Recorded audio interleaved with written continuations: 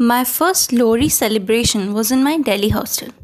I distantly knew that Makar Sankranti and Lohri go hand in hand, but didn't have much knowledge about its background.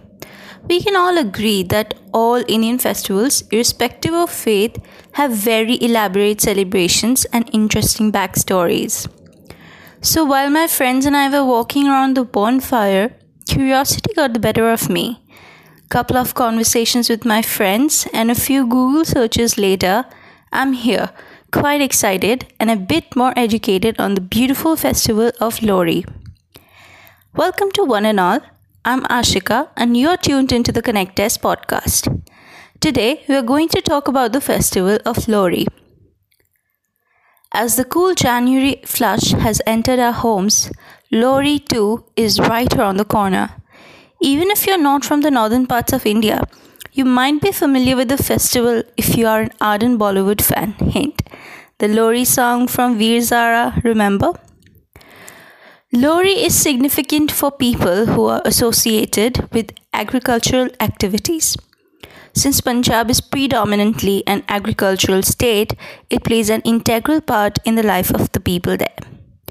Wheat seeds are sowed in October and harvested between March and April, and during January, the crop starts showing promise, eventually leading up to the festival of Lohri.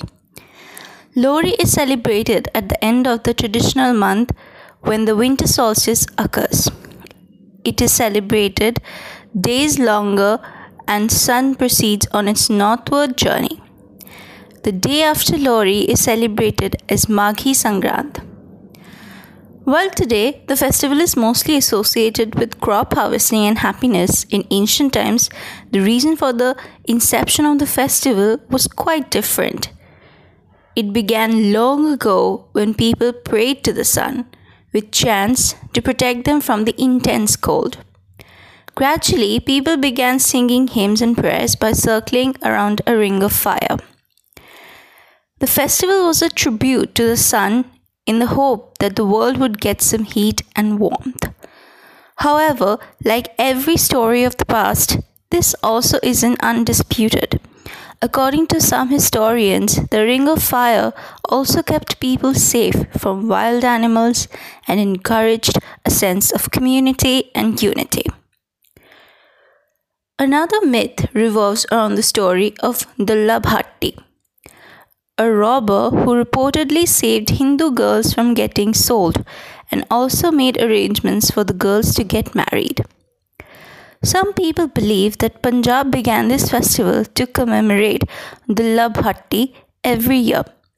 Sounds like an interesting person, doesn't he? Well, there's more. Bhatti was popularly known as Robin Hood of Punjab, and not without reason.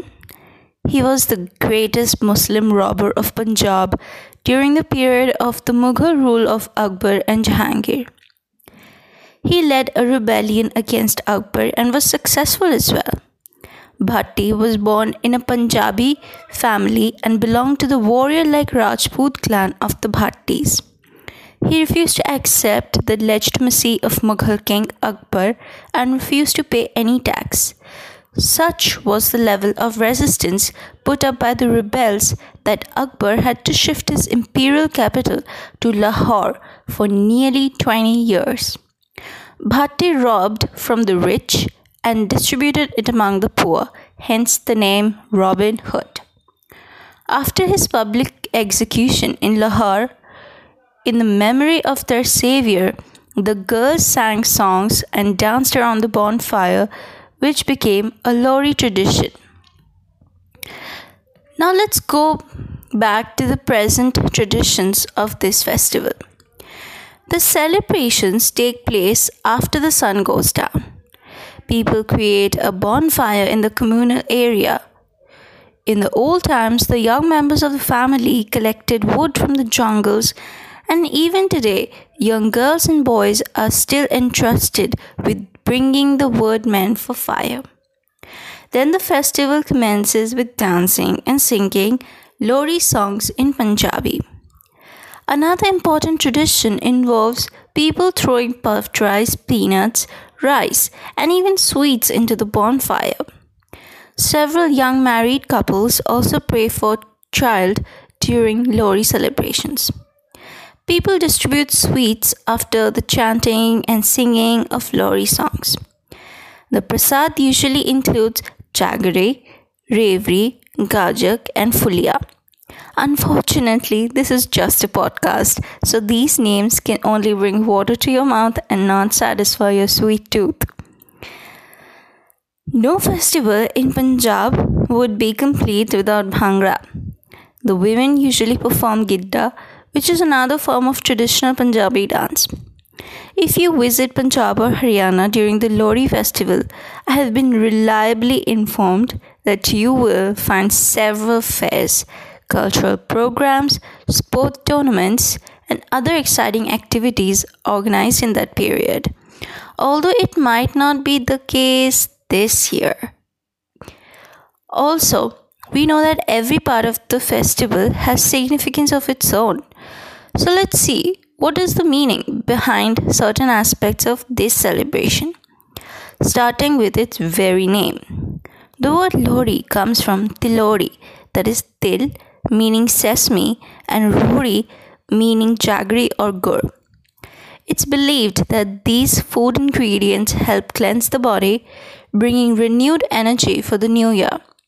It's believed that offering food items to the Lord Agni, represented by the bonfire, on this day helps take away all negativity from life and brings in prosperity.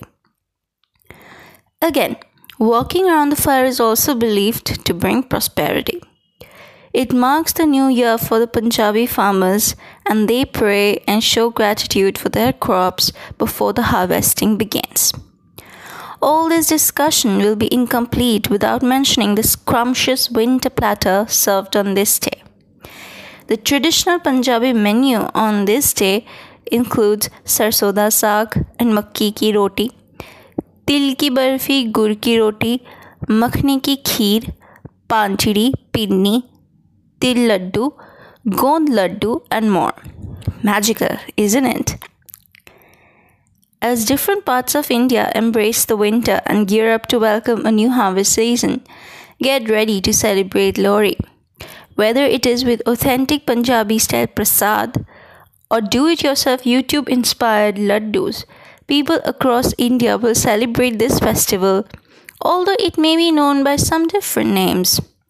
For instance, in Maharashtra, Lohri is celebrated as the Hadaga festival, where people pray for ample rainfall and a bumper harvest.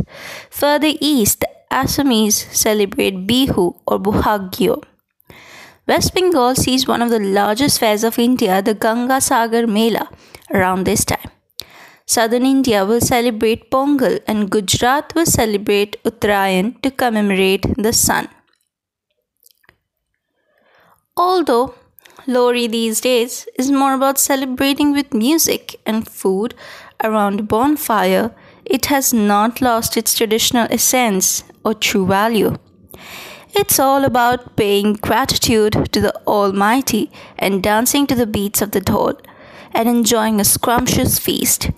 And with all that's going on in the world at the moment, that's all anybody really wants, don't we? Thanks for tuning in, and we hope to provide more food for your thoughts. That was it for this episode of the podcast. I would love to hear what you have to say on this topic. Head on over to the connectere.com/podcast and visit the episode page to leave your thoughts and suggestions.